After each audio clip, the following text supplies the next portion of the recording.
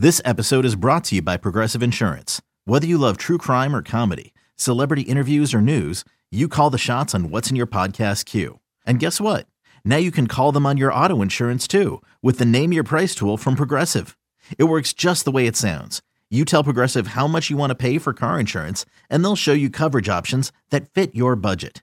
Get your quote today at Progressive.com to join the over 28 million drivers who trust Progressive. Progressive Casualty Insurance Company and Affiliates. Price and coverage match limited by state law. This is A's Cast Live, your comprehensive look at the Oakland Athletics. Drive to deep center field. Going back, Hernandez at the track, right to the wall. Gone! Elvis Andrus! And 29 other MLB clubs. High drive, deep left field. El Nino left the building. Guerrero lifts one to left field and gone! Ohtani, that was a moonshot out there in the right center. Alonso defends his title, the 2021 Derby champion. Join us as we take you inside the baseball universe, from OPS Plus to juiced balls to game-changing moments. We have you covered. Spend your afternoon with us next from the town, only on A's Cast Live. Here's Chris Townsend. And I can guarantee you one thing, just not my show, but I think every single show out there is talking about what happened last night in Iowa. Yes, it was great watching the A's pound, and I mean absolutely pound the Guardians yesterday, 17-0. But what happened at the Field of Dreams game and what we got to see on television, and you're going to hear a little bit today and tomorrow. Roxy Bernstein, our buddy, called the game for ESPN. It was a really special moment for our game. You know, we're talking about one of the iconic movies of its time. It's one of the great baseball movies of all time. It's one of the great father and sons and family movies of all time. And Kevin Costner, one of the biggest actors of his generation. And to take us all to Iowa, not New York City, not Los Angeles, not San Francisco, not Chicago, Philadelphia, but to Iowa. And to create a baseball field that I truly think, and we'll ask Doug this, and I already asked Roxy this, I want to see this every year. You know, the A's are always a team that tells Major League Baseball, hey, we're up for Japan. We're up for Australia. I mean, the A's have been to Japan 3 times. You don't think the A's would be in? I would be way in on going to this. When else am I ever going to go to Iowa? It's not going to happen. I mean, unless there was like someone I don't know going to be getting married. It's not the Commander, because Commander's getting married in Monterey. If it's not a marriage or a death, I have no idea why I would ever go to Iowa. I haven't covered college sports in a long, long time. So to be able to go there, and that stadium was just incredible, and I'm so glad that they left the old stadium and they left it all alone. So if you go there, you do get to experience what the movie was actually like. And they kept the house that was Kevin Costner's house. If you build it, they will come. So you get to experience all of that. And then you saw the maze and the path that leads over to the new stadium. And they built that new stadium to look so old school, but it's modern. And Cody and I were texting, and I'm like, I think, Cody, you said you think it's only going to be one game. I'm like, there's no way this is going to be one game. They didn't build that for one game and see you later. I bet you at some point we'll look back and every single team in Major League Baseball will play in this stadium. Well, I think Joe Buck said on the broadcast last night that Commissioner Rob Manfred committed that they're going to play there again next year.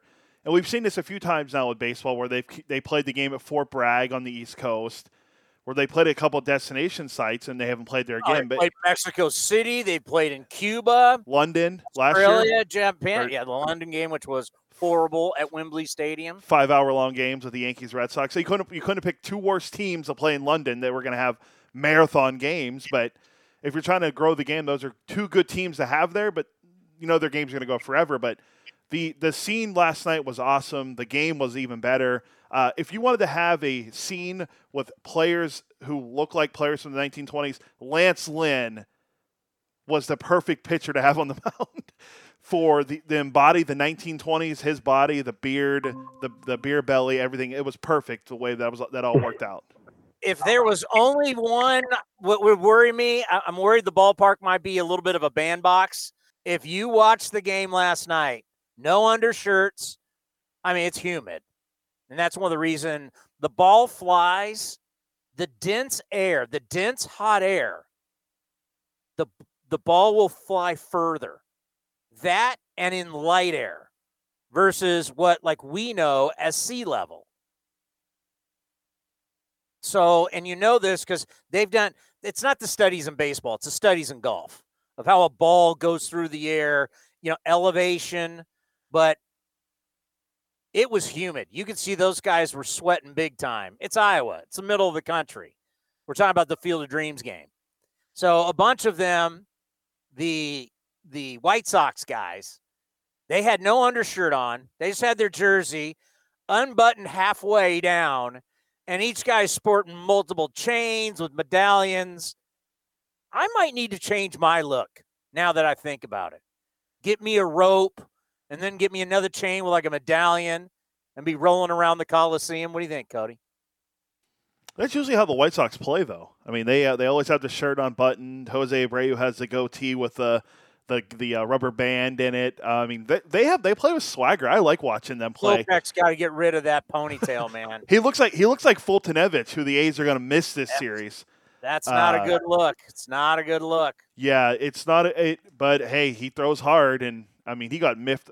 I went and looked on the K zone or whatever we call it now. That was the pitch you're talking about was a strike. I don't know. I looked on the MLB at bat app. It showed it was a ball. Did it touch any part of the line? I mean, it was close. I mean, like it nicked. It could go either way. It's a strike if it hits the line. There were some bad calls, but do you want to hear how so Tim Anderson hits the walk-off. Here's how it sounded via Roxy Bernstein.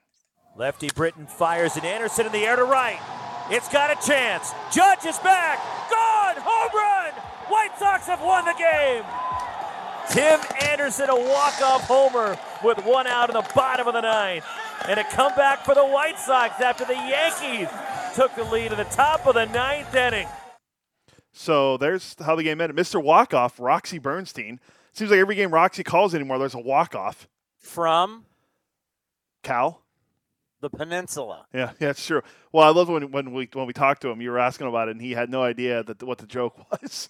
Yeah. Well, then his phone died, and we changed the joke on the way back. What's up, Franny? What's up, dude? How are you? How you been? Oh, I'm so good. And usually this number that calls me is not from Boston; it's from New York. So it's a little messed up around here. It's our millennial technology is what we're dealing with. Yeah. What's up? So, trading deadline, you guys aren't in first place. All of a sudden now you're in first. You've won 8 in a row. People got to be jacked up right now in Philadelphia. Yeah, winning World Series now. It went from fire sale to World Series in a week. So, you know what? It's awesome just to see the vibe around the city change. Eagle season has started. We already know that. It started back in when the season ended for the Eagles. And I think the other teams here in Philadelphia that need to change their minds. And finally the Phillies are changing their minds. And they're playing good baseball. It's not playing great. I wouldn't say they're sitting here and lie to you and say they're playing great baseball, but they're playing winning baseball when they need to. And they're beating the teams that they need to at the right time. And I think that's the biggest thing. Are you shocked by the tailspin of the Mets? You know, a little bit. I'm a little bit shocked. They obviously have the pitching, and they've all, like everybody, they've all been hurt. Lindor was not great offensively. He was starting to turn it around when he got hurt. And then you add in the Javi Baez, and I just think that it's shocking because it's happened so quick. And DeGrom going down, it's happened so quick. There's no right time in sport for any injury. I get that. But again, we're talking about, you're asking about, us, and you're talking about the Mets and the team that I've said all along that we're not going to be talking about, especially because the Acuna goes down, are the Braves. And the Braves are doing what the Braves do, and that's win. And so if I'm the Phillies, it's making sure, you're not looking ahead, you're not looking behind, you're looking right in front of you. That's the main thing. Look right in front of you at that game that day, because if you start worrying about like what's going to happen ahead, that's when teams pass you by, and that's the Braves. Well, I'll tell you what, the trading deadline and what that did for our clubhouse was amazing. Talk about the trade deadline where the Phillies said, we're in this thing and we're going for it. What did that do for this clubhouse? It inspired them, number one. Number two, they got better as far as who they got, and giving up Spencer Howard for Kyle Gibson 2 years, or at least, a year and 2 months, I think was a great trade. Based on what Kyle has done, what Ian Kennedy has done. I think, you're looking at two trades right there that matter in the grand scheme of things. The one that's going to go sneaky under everything is because of, he's not the prototypical, everyone's like, oh man, Freddie Galvis is that's the one that I'll point to, because what he has done since he's been here, and that is not play one single pitch. Not one single pitch, but he is the Pied Piper in that dugout. Guys are following him. He's one of the best young leaders I've ever been around. And I knew him when he was 20. I knew him when he was up in the big leagues. First came up with the Phillies. He has everything that you want as a leader. And to me, that has changed a lot of things. You got guys that are going to be held accountable now, and you need that. Everybody needs that.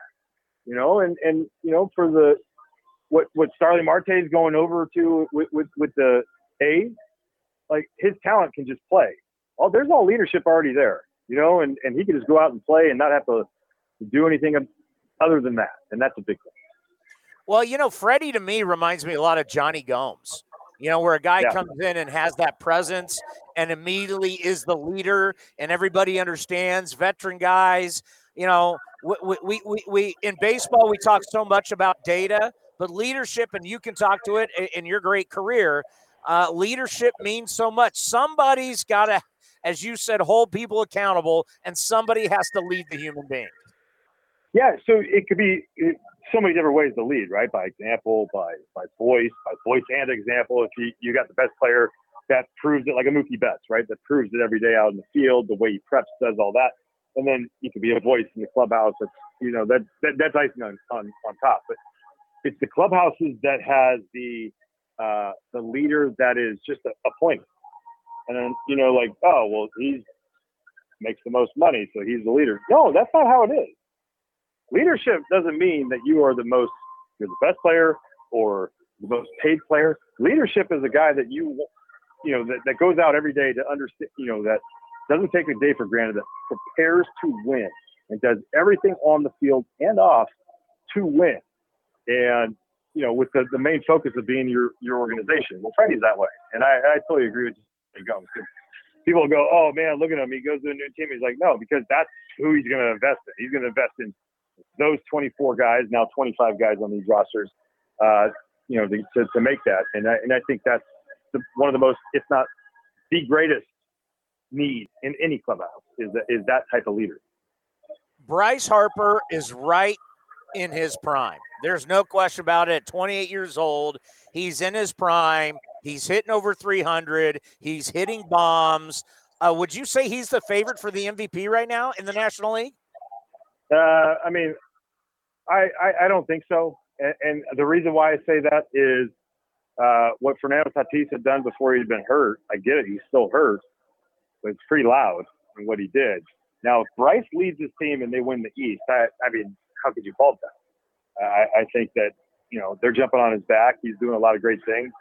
But I can't sit there and say he's the favorite because you could say these numbers have been going on for a while, but it hasn't been, a very loud, all this stuff. And he's starting to make everything loud. When things get loud for Bryce, as far as the bat, the homers, just everything around the winning, then you do have a consistent, favorite in the MVP. But to me, like, Tatis has done a ton. You can't fault that. But again, battle of attrition. If he can't get back on there, then maybe he is. Yeah, because that's the thing for me. It's like you start looking at the National League West, and the Padres are in third place. He's not healthy. When Tatis is playing, obviously he's a dynamic talent. But if you can't be on the field, how are you going to be the MVP? Your greatest ability could be your availability, right? Has to be it. And for him, look. Every time that he goes down, it's unfortunate for the game. Not just only the Padres, but for the game, because what he does, who he is, that is a special ball player.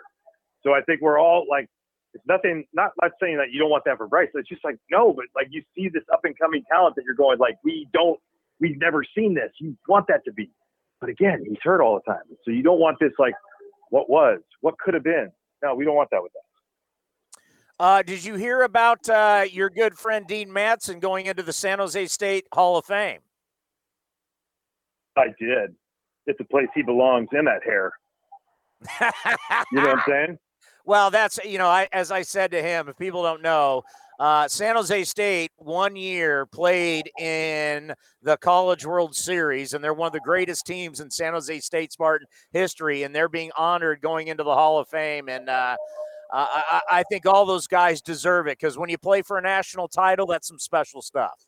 Yeah, no, and it's one of those that I've always said that those guys should have always been inducted well before I was. I mean, because what I did was individual. That was a group effort that no one gave them a chance, and I always felt like I did them wrong by being in there before them. And so I'm beyond excited for everybody, the coaching staff, Coach Ferraro, because we all know he belongs in there without a team. So, it'll be a special time because it's the greatest team to ever play there.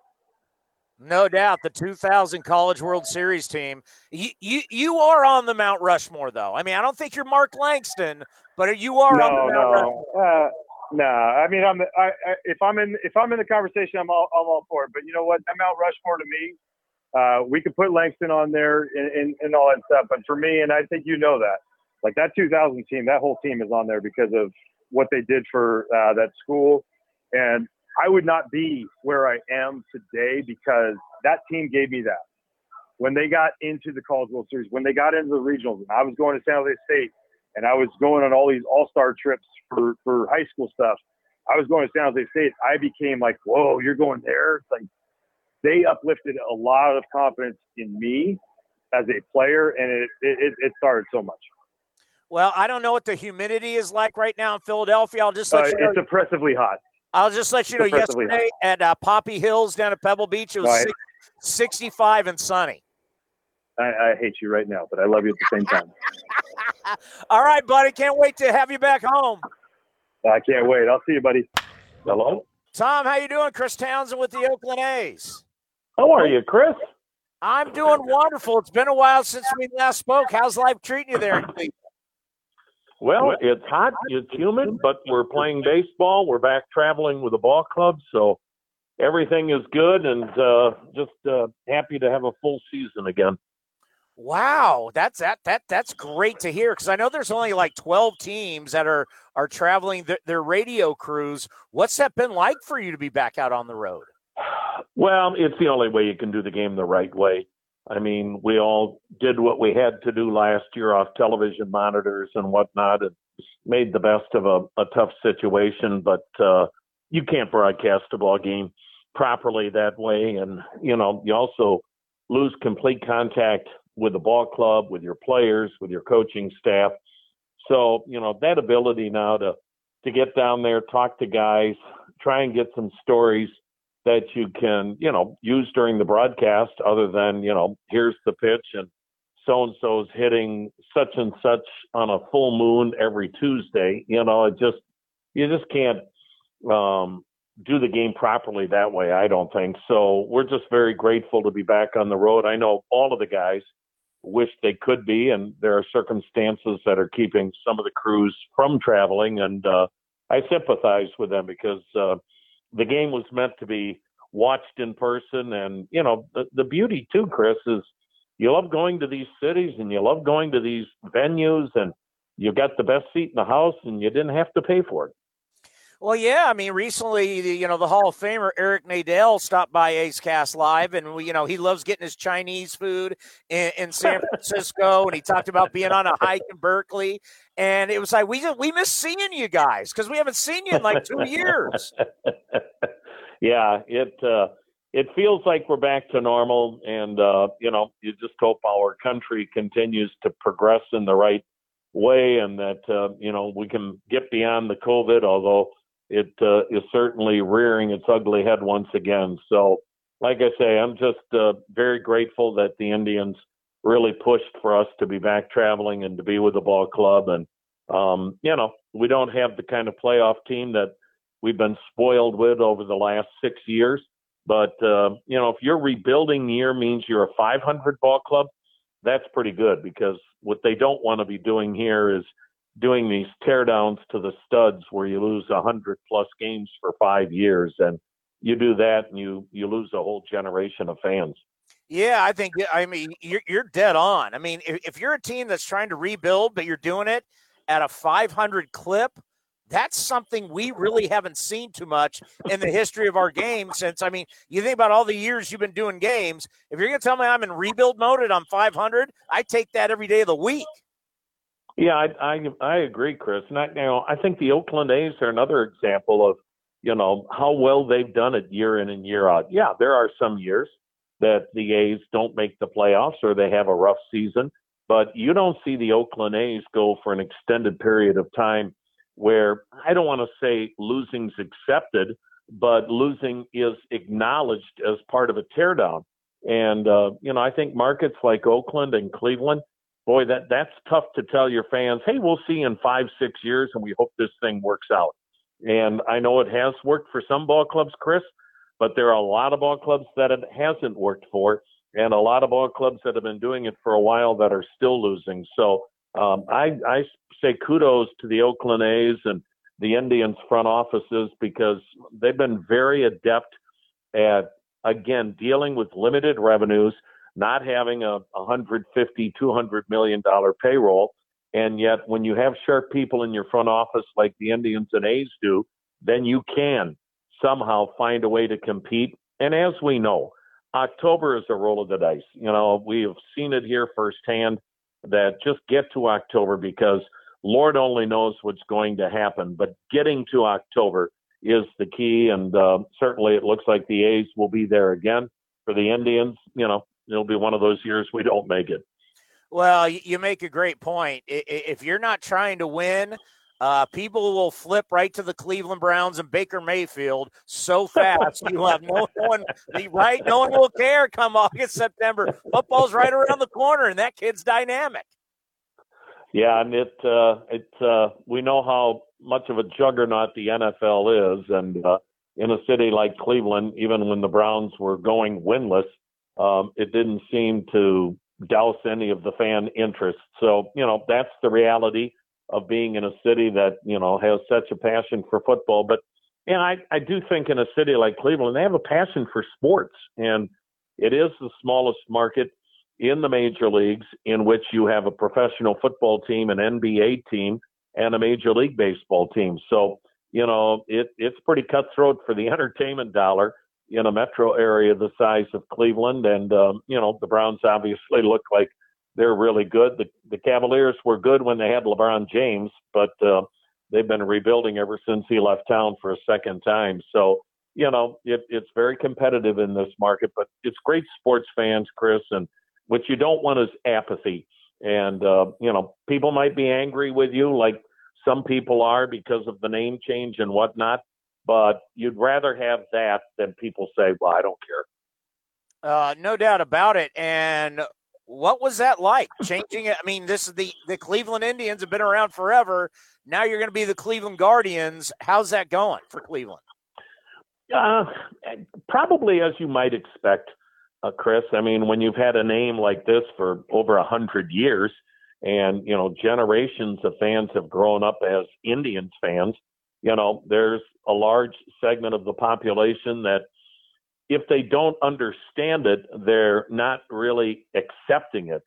And I just think we have to be open-minded, and we're in a world of change right now. And I thought the Indians did a great job as far as really getting together with a lot of Native American tribes around the country, not just in this area, but they really dug into this and wanted to hear from the people who are Native Americans.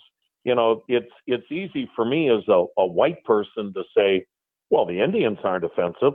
Well, that's not right. That isn't right for me to say that. So I think you needed to talk to the people. They did. And the Native Americans spoke and they said, we don't approve of it. And so thus, our ownership, I thought, did the right thing in this day and age where that becomes such an issue. If you have a great baseball team, they're going to love you, whether you're the Guardians or the Indians. If your ball club isn't any good, they're going to be unhappy no matter what your nickname is. And as the ownership said, look, we're not getting away from the memories of Indians fans or the great Indians players or the great years that have taken place in Cleveland Indians franchise history. You still have those memories, those statues out there of Lou Boudreau and Frank Robinson and Larry Doby and Jim Thome. Those are Indians. That's not going to change. But, it's still going to be Cleveland. That's the most important part. You've got a baseball team. They're in the city of Cleveland. And, again, if you win, Chris, I think the Guardians will be accepted much quicker. And a large number of people love the name, but you're always going to, especially in today's day, hear more from the people that don't like it. Obviously we're missing two great Indians, and one of them is our very good friend Ray Fosse, battling cancer, and Tito Francona, who is a part of the A's family, has stepped aside. Just talk about how these two guys, what they mean to Cleveland, and it's sad they won't be a part of this series. Well, I have never met a finer man in any walk of life than Ray Fosse, and I'll say that right up front. I don't care if it's in the baseball world, it's in any walk of life.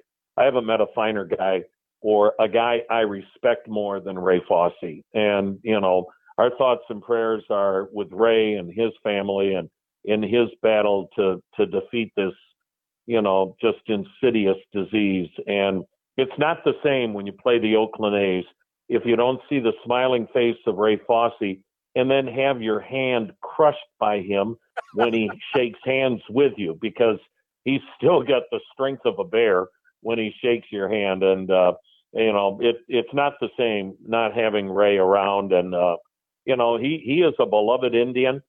People here know how great a player he was. They also realize how his career was impacted by Pete Rose in that All-Star game.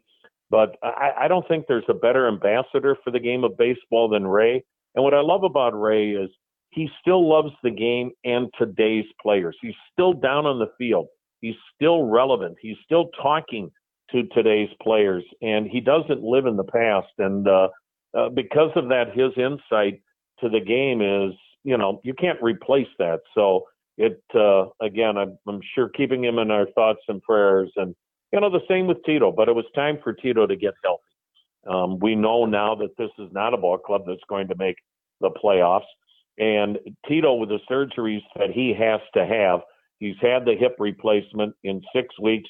He has to have a rod put in his big toe and his foot, from which he had the staph infection from back in December. So those are long-term injuries as far as recuperation. And had he waited until the end of the season, he would not have been healthy and ready to go come spring training. So the Indians felt like this was the prudent thing to do, get Tito healthy, because, there are not a lot of managers in my mind in this game that are clear difference makers in the dugout. And I'm not disparaging anyone when I say that, but there are certain guys that are elite when it comes to being major league managers and are difference makers. The Oakland A's have one in Bob Melvin. That's why they keep winning, in addition to the front office. Bob Melvin's a difference maker when it comes game time. And I think Tito Francona is as good a manager as the game has ever seen. Yes, he won 2 World Series with the Boston Red Sox, but look what he's also done in a market the size of Cleveland, where you don't have the revenue that you have in a Boston or a New York or an area like that. So, Tito is as good as it gets. He creates a culture here. It's why this ball club contends year in and year out, and why they keep playing the game the right way. And to your point, Chris, these are giants of the game, and we're losing too many of these guys. We need these guys in our game. Yeah, and let's end on this, because the last time I was in Cleveland, I went out with Ray to Heritage Park to his plaque. And we did an interview from his plaque. And, of course, the great Dwayne Kuiper was right next to him, that plaque. And I think for our fans, we know Ray won World Series with the Oakland Athletics, but I think I don't think our fans really understand, he's one of the great Indians of all time. And on top of that, Chris, and you're dead on, if you take away that injury. Now, remember, after the All-Star game, he played the rest of that year with a broken shoulder. Yes. We have guys going on the injured list now with much more minor injuries, and you never see him the rest of the year. He played with a broken shoulder. This guy was the American League's answer to Johnny Bench before that devastating injury, and he still had a tremendous career. And again, he's an even better person. Well, we always appreciate your time. I'm so glad you're back out on the road. I can't wait for all of us to see each other again. But whenever you come on, you make the program a better place. And thank you so much for your time, and enjoy this series. Well, it's an honor to be with you, Chris. And we need to get Kenny and Vin back out on the road as well. We miss seeing those guys and miss seeing you as well. So thanks so much, Chris. Take care. Be well and be safe. You too, my friend. Bip, we love having you on the program. How are you, buddy? Man, Tony, I am living the dream, as people say, man. It's beautiful California right now, and covering the A's. I mean, I'm just a kid in the candy store right now. Just how much fun has it been for someone like yourself covering this team for NBC Sports California since the trades were made and truly changed the lineup? It's been Tony, exciting to the max. For a long time, we've covered the A's, and we've never had a talent like Starling Marte show up. A guy that takes you – here's a guy that could play in any era because he's got a short, quick bat, and he can stay inside the ball. He uses the entire field, bunt, uses speed, find ways to get on base, play a great outfield. He's a throwback player playing in today's A's. And you see what type of talent that is that we haven't seen in so long? We saw the home run or the strikeout. But to have a guy like this who can play in every era has totally changed the face of this ball club in just 2 weeks. The 2 weeks he's been here, he's been one of the best players I've seen with the Oakland A's in probably the last 10 years. And you think about just how tough he is to defend because of everything you just said. He can hit, he can bunt, he can run. There's so many different things, and it's really like the guys you played with and you played against back in the day where speed comes to the ballpark and you put pressure on the defense. And that's what he does. Yeah. It's like he could have been playing with you in the 80s. Oh, man. He reminds me of Marquise Grissom a lot because Marquise could use the entire field. He could hit with some power. He'd steal you 70, 80 bags a year. And he was a Gold Glove center fielder. And, it's just one of those things where in our era, we had a lot of guys who played that way and they were successful. And then baseball changed its way of home runs and strikeouts. But Marte, he's a throwback to me. And when I watch him play, it just excites me to see a guy who can do everything. I watched him the other day, hits the ball hard to right field. Then he comes up later in the ball game and he gets a slider inside and he just drops the bat head on it and hits it out the yard. Just doing the little things with the bat. He's quiet with the lower bottom, and he stays inside the ball, and he hits the ball where it's pitched. He lets the ball travel deep, as we always talk about as hitters, and he just serves the ball where it's pitched. He looks fastball, and he adjusts the breaking ball. You don't see him many times take a fastball right down the middle because he's not a guest hitter. He has an approach. He sticks to his approach every day, and that's what professional hitters do. You know, I never had the opportunity to steal a lot of bases because I didn't have the foot speed like you did, Bipster. But I'm thinking, you know, when he gets on first base, everybody knows he's going. What is that like? Because I know you were able to do that. What is that like when everybody in the ballpark knows you're stealing second base and they can't stop you? It just pumps you up. You can hear the crowd basically saying, go, go, go. And then all of a sudden you get this extra adrenaline flow and you're like, I'm ready to go. Let me pick a pitch that I can go. When I watched, but see, back then we had the slide step and we had pitch outs. Tommy, when's the last time you've seen a pitch out? Can you tell? When is the last time you've seen a pitch out? Well, I'm telling you right now, there's kids listening right now that go, what's a slide step? And what's a pitch out? They don't do that anymore. So right now, he's caught the game at a good time where guys like him can take advantage of this. I mean, he is running every time he gets on base. And yeah, we had a close play at second base yesterday, but he was safe, you know. And the bottom line is that here's a guy, again, that catches this era of baseball kind of at that point where they're starting to look again and go, we need athletes on the field. And the A's did that. They got Josh Harrison. They got Marte that go along with the other guys who are capable of doing the job. So they just added some real timely pieces that make this team look more athletic than it did at the beginning of the season. How would you handle relievers today? Because they're not even looking at you. Like, they do not care. They're not worried about holding you on. They just want to strike everybody out. How would you deal with that as a base stealer? I'd go every time I got an opportunity. You know, you sit there and you just pick up a guy's tendencies.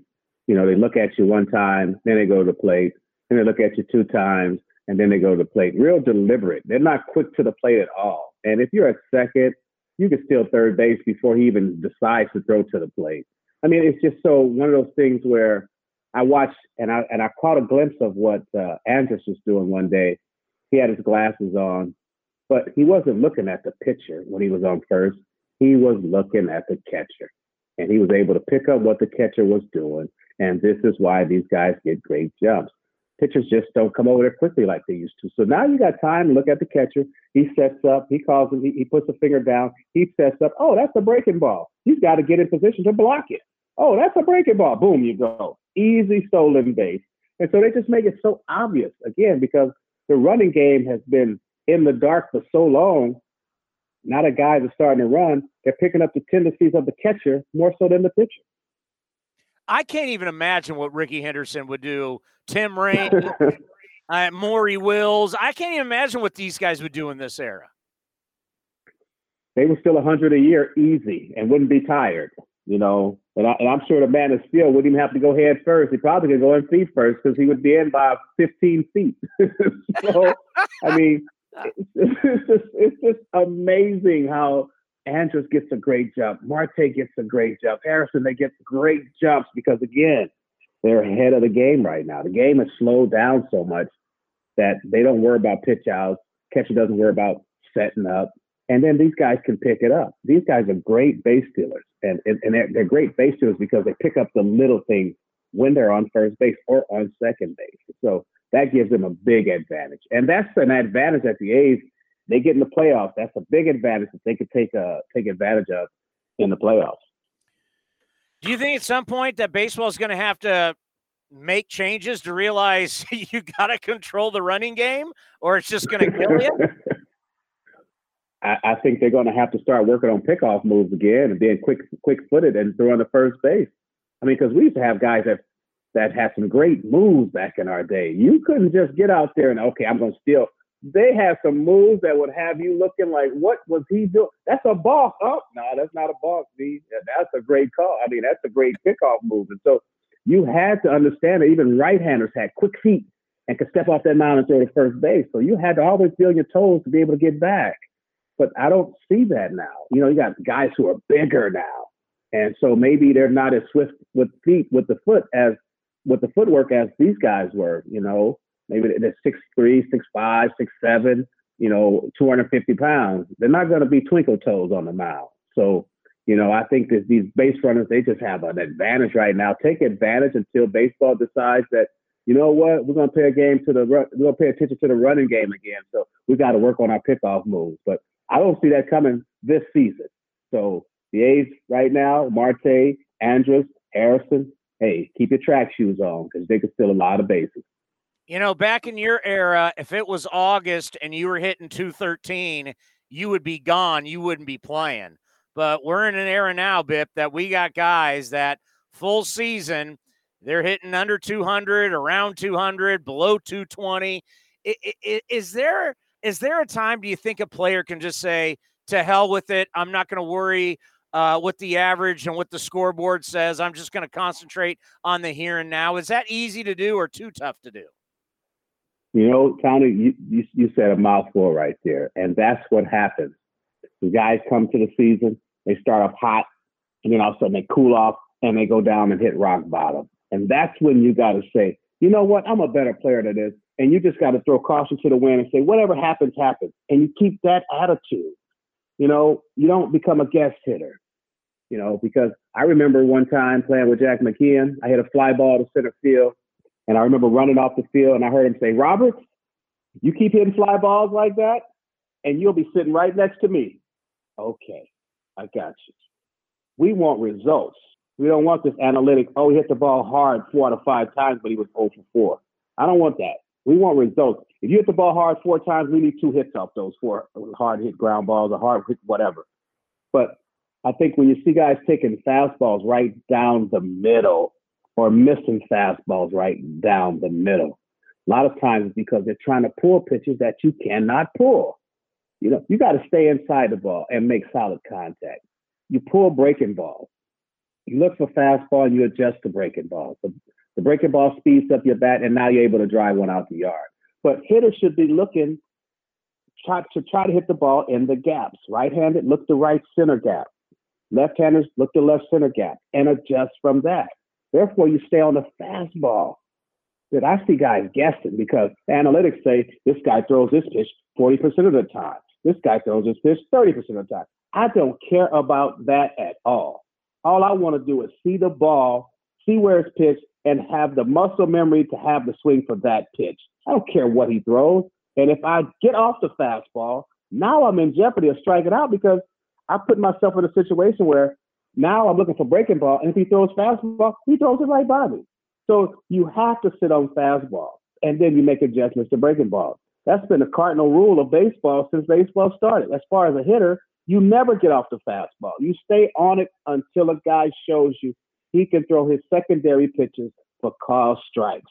And when that happens, now you make the adjustment, look fastball, and adjust the breaking ball. I think about that philosophy of taking pitches, and there was kind of that belief. It really kind of happened late 90s, early 2000s where, hey, let's see a lot of pitches and get into the bullpen. Well, now teams want to get into their bullpen. Teams want their bullpen out there faster than ever, and we have seen the data shows guys are throwing strikes. So if you go up there looking, you're going to be down 0-2, 1-2 really fast. And just talk about that as a hitter, how if you're always in a pitcher's count, you're in trouble. You are definitely in trouble. These relievers come in now, and they're bringing it. They're bringing that fastball, and they may have another second pitch. But as a hitter, if you go up there and you're looking, okay, I'm going to take a pitch, boom, you're 0-1. Now he's got you set up where he wants you. Now he can move the ball in or away. He can change speeds on you if he's got that secondary pitch. Or he can throw his fastball, which I still believe is the best pitch, through your weakness. Because now he's got you 0-1. He throws it to your weakness. You foul it off. Now it's 0-2. Now he comes with a secondary pitch that might be a slider, pretty good slider, that looks like a fastball in the same zone. You chase it, strike 3. So now you're really giving him 2 strikes to work with instead of you having 3 swings. I'd rather have 3 swings than 1 swing at a pitcher who could throw 100+ with a secondary pitch, which is the slider. So my thing is, you go up there, you know what he's going to throw. If he throws your first pitch fastball, you better be ready to jump on it. If it's a first pitch fastball and it's a ball, now if he comes back in that same zone, you should be ready for that ball. But if he comes back with a secondary pitch and it's not a call strike, I'm going to eliminate that pitch all the way, and I'm just going to sit on fastball.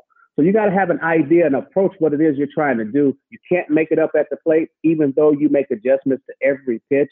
You still have to work that approach, and you work that approach because that's what you do. As Tony Gwynn used to say, you do what you do at the plate and don't worry about what the other guys do. You do what you do at the plate, and most of the times you'll get good results. You know, pretty crazy. Speaking of your old teammate, Tony Gwynn, the Hall of Famer, we had Tony Gwynn Jr. on the program, and we had him on the field. And the minute he opens up his mouth, he sounds exactly like his father. It is so, as somebody who grew up in San Diego, Bip, and I grew up watching you guys, the minute he starts talking, you're like, oh, my God, he sounds just like his dad. It's crazy. Yeah, little Anthony sounds just like Big Tony. You know, it is amazing. I watched a lot of the Padre games because I can get those channels. And when he's doing the game, I'm like, man, he sounds just like his dad, man. He sounds just like you. So, you know, Tony will never, his voice will always be heard because it's in his son's voice. And little Gwen, little Anthony told me one day as he was near the end of his career, he said he didn't know what he was going to do after he retired. And I think we were doing an A's game and he was playing with, I don't know, maybe it was Texas or something. And he looked across the field and he saw me doing the pregame show. And he said, I can do that. That's what I can do. And so when I saw him at his, Miss Templeton, Gary Templeton's wife's funeral, he came up to me and he told me that story. He said, I didn't know what I was going to do until I saw you, big bro. And I knew what I was going to do then. So he was like, thank you for, opening the door for me, one that I didn't even know could be open. And so it just made me feel good to know that, little guys like that are watching what we do. And then what we're doing, they're trying to emulate or try to find their way. And if they don't know how to find their way and they look and they see one of us doing something, then they know that's something that they can do. And so it just made me feel good to know that I helped him out. Even though Pops wasn't around anymore, he still got guys around that he can look to and say, you know what, I can do what he's doing because I've been there before. And it just made me feel good to hear him say that. And I wish him all the luck in the world. Anytime he needs me, he knows where I'm at. Yeah, it was a great story in The Athletic about Tony Gwynn starting his career in Walla Walla, Washington with John Kruk, two of your old teammates. But to think about that, and the thing that's funny about Tony Gwynn, they all knew this guy isn't going to be here very long. Oh, they knew that. Yeah, they knew that. He comes in there back then, and Tony could run. Tony could do everything. And he was just one of those guys that could have played NBA basketball, but he chose baseball. And he had played, I remember playing when he was playing at San Diego State, and he'd come right out there to the baseball field, and he just takes off like he hadn't missed any spring practice. It was just natural to him. And he just knew right then that this guy is special. And when he got to the big leagues, it just carried over to his career. And as you know, 8-time batting champion and a guy that basically could hit 330 every year. And one year I watched him, and if it wasn't for the strike, he would have been the last guy to hit 400 because he was on fire that year. Well, before you get out of here, we want to sell some houses. How can people get a hold of you? 925-548-3918. I'm waiting for some of those calls to come in. I'm ready to work. The market is hot. If you want to put your house up, we can get you almost 3 times what it's worth. And if you want to buy one, we'll have to bid on those houses. This is a tough market right now, but it's good for both buyers and sellers.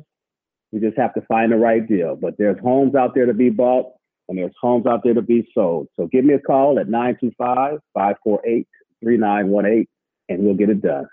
You are the best, Pipster. We'll talk to you soon, buddy. Be safe. All right, Tony. Enjoy the ball game tonight, my friend. Well, now joining us, as he does every single Friday, from ESPN, the Oakland A's, Pac-12 Network, the Touchdown Radio Network, the great Roxy Bernstein. And Roxy, I want to know, last night was so much fun, the Field of Dream games. Did you actually plant corn in your backyard on the peninsula so you could get the feel? I did everything I could to make it feel like I was there. I mean, it was just a fabulous night celebrating the game of baseball. Chris, you and I, look, we criticize the game and they tend to screw some things up. They could not have had a more perfect night last night. And everything went right. The weather was perfect last night in Iowa. The game was just a fabulous game. It could not have gone scripted any better. In fact, for me, in the Field of Dreams movie was great. They could make a movie about the game and the event last night. That's how good that night was last night in Iowa. Yeah, Kevin Costner, who, we've grown up our whole lives watching, one of the great actors of his time. Watching him come out of the corn, you're like, wow, this place is amazing. And the aerial views. And I was just thinking, this kind of reminds me of like the outdoor games in hockey. I bet we're going to see this every single year. If you're baseball and you built a stadium, why wouldn't you? I mean, if you're the A's, why wouldn't you want to go play there? It'd be awesome. I think every team would be excited about going there and taking part in this. And it sounds like the Cubs are going to be involved next year. That's the rumor and David Ross hinted as much earlier this week about the possibility of the Cubs playing in a Field of Dreams game in 2022. And, I think it'll be a Cubs Cardinals. That's just my guess. Because St. Louis originally was supposed to be in it last year. And then, of course, everything got postponed because of COVID. So I do anticipate it being a fixture and here to stay. And, look, I was texting with Andrew Vaughn of the White Sox this morning, the Cal kid from the North Bay. And it's like, this is a night I'm never going to forget. It was just an amazing experience to be a part of. And I think that's the reaction. You could see it on the players' faces. And, Chris, I talked to both managers before the game. Miguel Cairo, who was managing the White Sox last night because Tony La Russa wasn't there because of a death in the family, and Aaron Boone. Both of them, you could see what it meant to be a part of that event last night. And Aaron got really emotional when talking about what it means to him to play there. And just, again, seeing the players emerge from the cornfields, celebrating the game, and the movie in 32 years since Field of Dreams was released. It could not have been a better night for Major League Baseball. Yeah, watching the game, I brought my kids over. I explained it to them. It's one of the great baseball movies, father, son, legendary actors. And I'm going to have them watch it now. But just the way they did the stadium, they made everything look old school.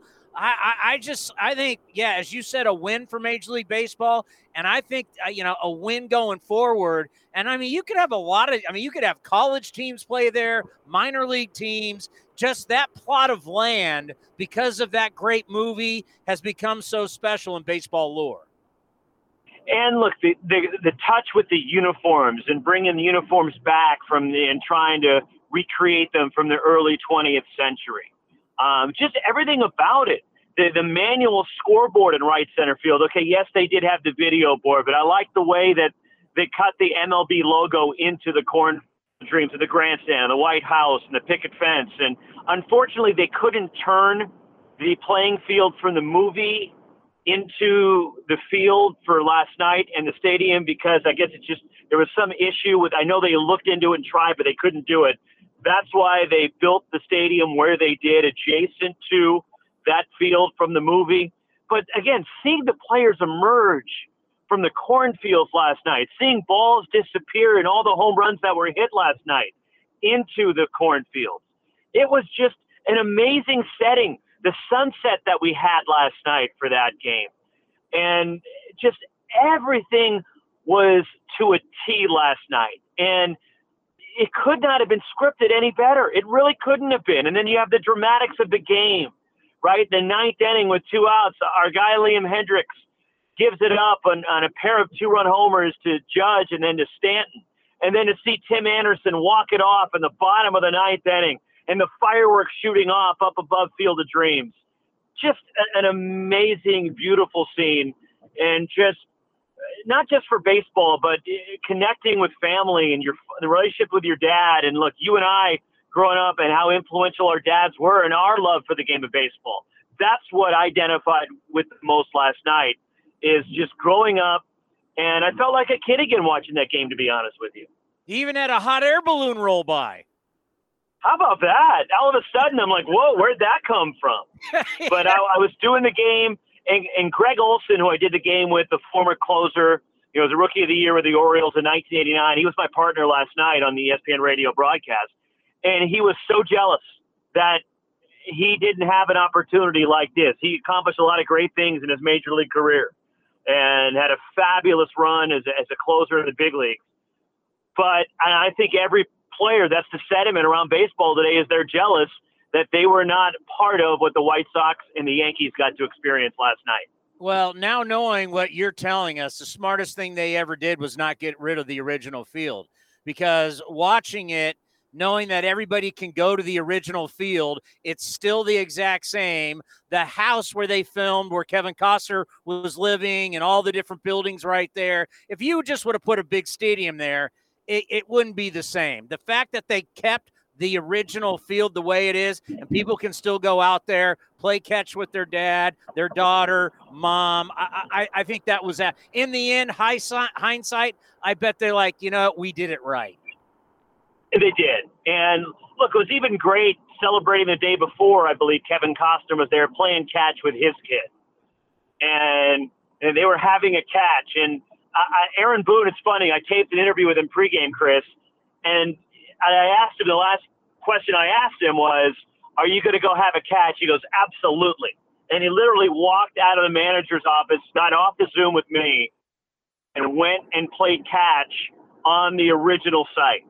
And that's what it was all about last night. Nostalgia for when we were kids. And we loved the game growing up. Aaron Booney's a baseball junkie like we are, and just loves the game growing up around the game, of course, with his family's relationship to the game of baseball. It's a little unfair. I asked him, do you think it means more to you than it's somebody else? And he goes, I can't say that, but I can tell you how much it means to me. And that he wanted to make a point to go to the original field and play catch on that diamond tells you all you need to know about the significance of last night. Yeah, Liam Hendriks on the television broadcast, our buddy Liam, friend of the program, talked about he went through the maze, he went over to the original field. It seemed like all these guys realized we want to take it all in, going to the original house. I know they have a memorabilia place, but it sounds like all the players wanted to participate, just not showing up and getting ready for the game the day before, but they all wanted to really soak it all in, which is cool, which I think we'll see that for years. As I said, Rocky, and Roxy, you're a big hockey fan. It's got kind of like the outdoor game in some ways. It's really special. Yeah, it's a lot like the Winter Classic. You're right. That all of a sudden you choose a destination. But this is a little bit different because the Winter Classic is mostly in football stadiums, right? That we've seen them play at the Big House in Michigan, right? We've seen them go to Fenway Park or Yankee Stadium and play a baseball or a hockey game. This is different because of the significance. And look, you're driving along in the middle of nowhere, right? You're in the sticks in Iowa. It's cornfield after cornfield. And all of a sudden, in the middle of nowhere, there is this baseball field. And that was the site of the game last night, the first Major League game ever in the state of Iowa. And it was played at what was a cornfield. And I just think that the significance of what was accomplished by Major League Baseball can't be lost on what we saw. And if you tried to recreate that in another sport, I don't know how you could do it. I mean, the Winter Classic to an extent, right? There's no way to do it in football or in the NBA. It's not like, I know college basketball, they tried to play games on aircraft carriers, stuff like that. I mean, maybe if you went back and you played a college game in the gym that Hoosiers was built in, something like that is the only thing that would be equivocal to what we saw last night in Major League Baseball. And just with the love affair that so many people have with the game, and the baseball movies that have just translated and resonated with people over the years. And certainly we can relate because it's not just a baseball movie, Field of Dreams. It's about relationships. It's about a father and a son. And I think that's why it registered so deeply with so many people last night. And then before that game, the Athletics went out, and I thought it was a great game plan by Bob Melvin. 2 touchdowns early, kicked a field goal, and then played defense the rest of the way, and another shutout. I really liked the way they played yesterday. I'm really upset Bob didn't go for 2, though. When you got him on the ropes, you got to kind of rub it in their face, right? He should have gone for 2. Darn it. I mean, Jim Harbaugh would have said, what's your deal? But they're playing great right now. They're absolutely playing. It's so fun to watch this team right now. Steve Spurrier would have tried to go for 62. Well, you're just going to put the lights on. We're going to kick the ball off. We're going to see how many points we can put up on the scoreboard. The old ball coach. But no, yeah, they're right now. You look at this new lineup, and you look how this team is rolling right now, Roxy. They're right on the Houston Astros' heels, and just watching the Yankees, they either got to hit a home run or score. I so love the way the A's have remade their offense so they're not like the New York Yankees. The one thing about the Yankees is, Chris, they're going to start getting healthy here soon. Now, their schedule gets a little bit more difficult coming up. And talking to Aaron Boone last night, Corey Kluber's on a rehab assignment. He just went out. Luis Severino just finished his third rehab assignment. He's making it tonight. Garrett Cole, they expect to come. He's throwing a bullpen today. They expect him to come back off the injured list. You go on and on the COVID list. They're hoping to get Rizzo back soon. Chapman will be back soon. Urshela did have a setback in coming back from his hamstring. So the Yankees are going to get healthier. And that's, I think, significant for them. But keep in mind, they got some head-to-head games with the Red Sox. The A's still have the 4-game set with the Yankees. They still have to play the Rays. But they're getting healthy. We know the White Sox are going to continue to run away with the Central. Nobody's going to challenge them. But it'll be interesting to see the race in the East between Tampa Bay that all of a sudden has a little bit of a cushion, Boston, the Yankees, Toronto's in there, where the A's, okay, you're chasing Houston, but you're in a really good spot as far as the wild card goes also. But as you and I know, Bob Melvin's not even looking at the wild card right now. All he's looking at is the Houston Astros and his ball club, and that's all he's concerned with until I think he needs to worry about the wild card. Well, the thing about the A's, too, this new lineup, they're 8-1 with this new lineup. With the new guys, 8-1. It is just they've changed their look, Roxy. They're just talking about how they're just the way they're everybody's stealing bases now. They're scoring runs without having to hit home runs. We love home runs, but they're scoring without having to hit home runs. They're playing a very refreshing style of baseball. And a fun style, right, with how much they're running recently. And it's not just Marte running, but Canna. We've seen him go. Matt Chapman has been running. Certainly the energy that Josh Harrison has provided, and hopefully it's not a significant thing that he's dealing with right now. But it just seems like it's been contagious, right? You look at yesterday, and the last couple of days I've been encouraged by what I've seen from Matt Chapman. We know he struggled, and he walked 5 times yesterday and had a big hit in the ball game the other night. So it looks like he's maybe turning the corner a bit and putting together better at-bats. Jed Lowry continues to do what he's been doing all year. And everybody's getting into the act, and you need that this time of the year. You can't just rely on Lowry and Matt Olson to carry you. And that's, I think, the boost that Marte and Gomes and Harrison have given this team is more depth to the lineup, more options, and guys that can lengthen the lineup and make it that much more difficult to pitch against. I mean, just to think about that. You're talking about you just can't rely on Jed Lowry. I mean, that's crazy. And the New York Mets have to just cringe every time they see a Jed Lowry highlight, considering how much money they paid Jed for just 9 games over the last 2 years. And he comes back to the A's, and this is where he's comfortable and the place he's been able to stay fresh and healthy. And the A's have done a great job of managing that. And it's just unbelievable to see him come back and like he hasn't missed a beat at all. What do you got this weekend? I am actually off this weekend. The big news is my daughter starts high school on Monday, so I'm trying to come to grips with that. And then next Wednesday, I'll have the Brewers and the Cardinals. A week from Saturday, I'll have the White Sox and the Rays. And then after that, I've got back-to-back Saturday, Sunday at the Coliseum, Yankees, A's. Saturday afternoon and Sunday Night Baseball. Yeah, have it. Do you think it's a shocker that the A's are in Sunday Night Baseball and they're playing the Yankees? I mean, that's out of left field right there.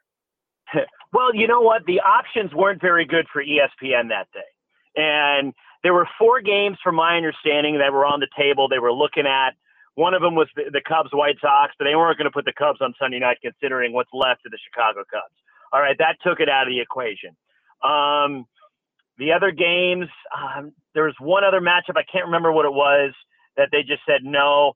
The Giants, Atlanta was a possibility, but then the Giants were Sunday Night Baseball against the Dodgers the following week, and Atlanta's kind of teetering in the race a bit. So they figured out we got the Giants next week. Let's not do them 2 weeks in a row. So it made sense, and the A's getting a Sunday night home game, which is awesome to see. And hopefully the fans respond and put out a great showing for Sunday Night Baseball on national television. You can see the A's and the Yankees wrap up that 4-game series. All right, buddy. Have a great weekend. Enjoy the first day of high school. We'll talk to you next We'll talk to you next week. I still can't come to grips with this one, Chris. I just can't. Not yet. All right, buddy. Be well. Be safe. You too. See ya. Doug, great to have you on the program once again. We're just talking about what we saw last night. Is we all as baseball players remember Field of Dreams, how special that movie was, and to see everything that happened last night. Boy, did Major League Baseball knock it out of the park. What'd you think? Yeah, well, when you think about iconic, that's the word I always use for Field of Dreams. I think of it as iconic, and that just means it's representative of, you know, how baseball kind of created this spirit of hope and change and sort of the core elements of how you think of baseball being this sort of spiritual connection that, you know, all of us fans share. And I thought they did a nice job of just recapturing it. It's something we're all trying to reflect back on, especially in these times. We've been kind of indoors and on Zoom a lot. We're looking back at some of the nostalgia of our life. And, you know, it's so nice to, you know, be able to reimagine it in a way, yet maintain some of the core sensibility. You know, that's something that is always part of baseball, whether you're building, you know, Camden Yards, or, you know, historic stadium or whatever you're doing. You're always having this sense of we're looking back, but we're also looking forward. So I thought they did a nice job of bringing that together. Don't you think that every franchise and every player, if we did this one time a year, would all at one time in their career want to do this? In the short, yes. I think they would love. I know if I played, I would love to do something like it, or, you know, think about other examples. Well, Bull Durham was one of my favorite movies, for example. So I did play actually where Durham played back when the Bull was there in A-ball. So I think it's great to be part of that history. It's something that baseball is great at, with all the storytelling. It's what separates baseball from so many other sports, that certain history and how it always stays alive. Like playing for the Cubs or the Phillies, all the classic players, they were always around. You know, in fact, they were coaches many times. So I played for Larry Boa. You know, Greg Gross was my hitting coach. You know, Gary Maddox came to my wedding. I mean, that's baseball. And I love that about the game. And I think that, you know, having a chance to be part of the nostalgia and bringing it forward is a great thing. You know, I played in Iowa for 2 years, not in that particular field, but I played in Des Moines for the Iowa Cubs. Loved it, loved it. And the people were great. We had a packed house, 10,000 strong at Sec Taylor Stadium. We had good teams.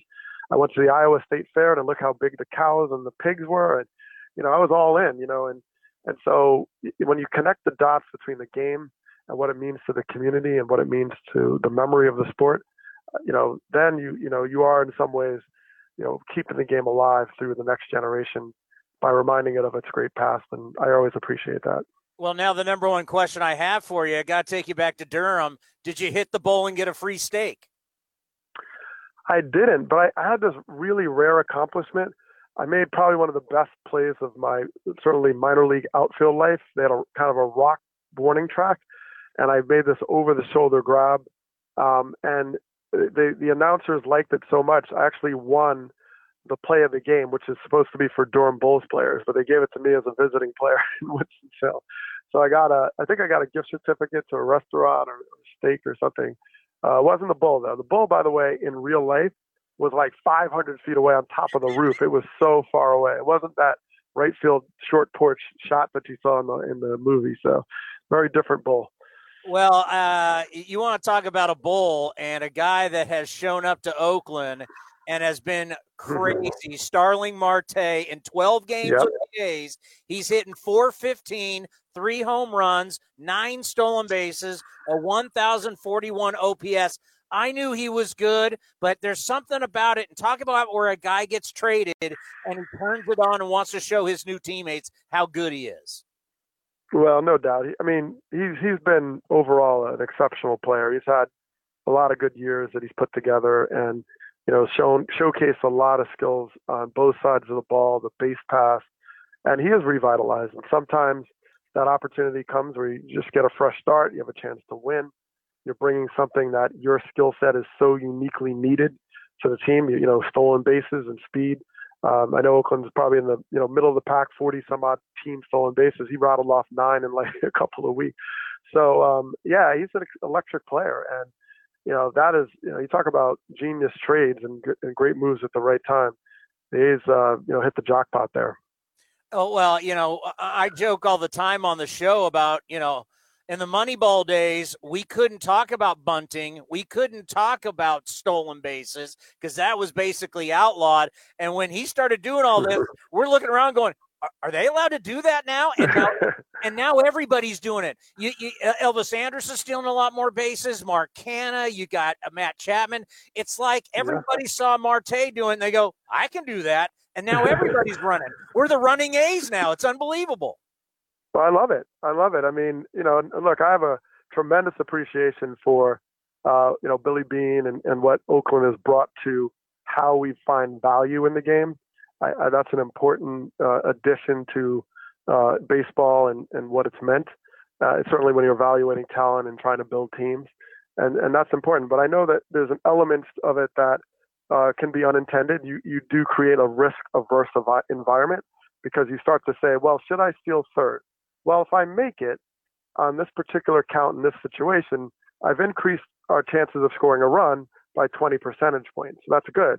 But if I get caught, I decrease our chances of scoring by 40%. So once you start looking at that in that kind of term, then you say, well, I'm not going to steal at all.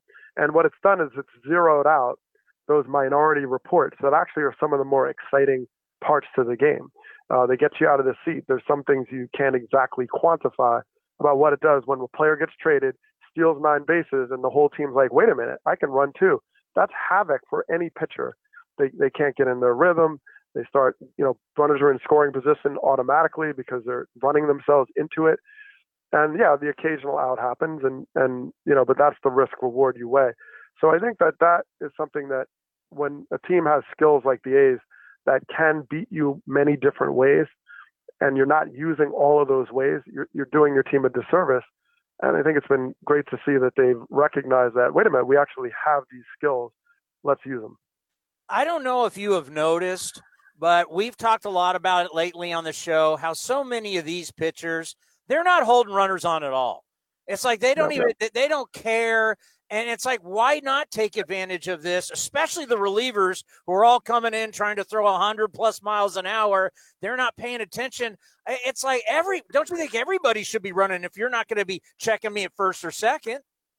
Well, you're speaking my language as a base stealer guy, no doubt. But what happens is the focal point becomes, let's say, the 3-run home run, right? I mean, the singles are way down, hits are down, batting average is down.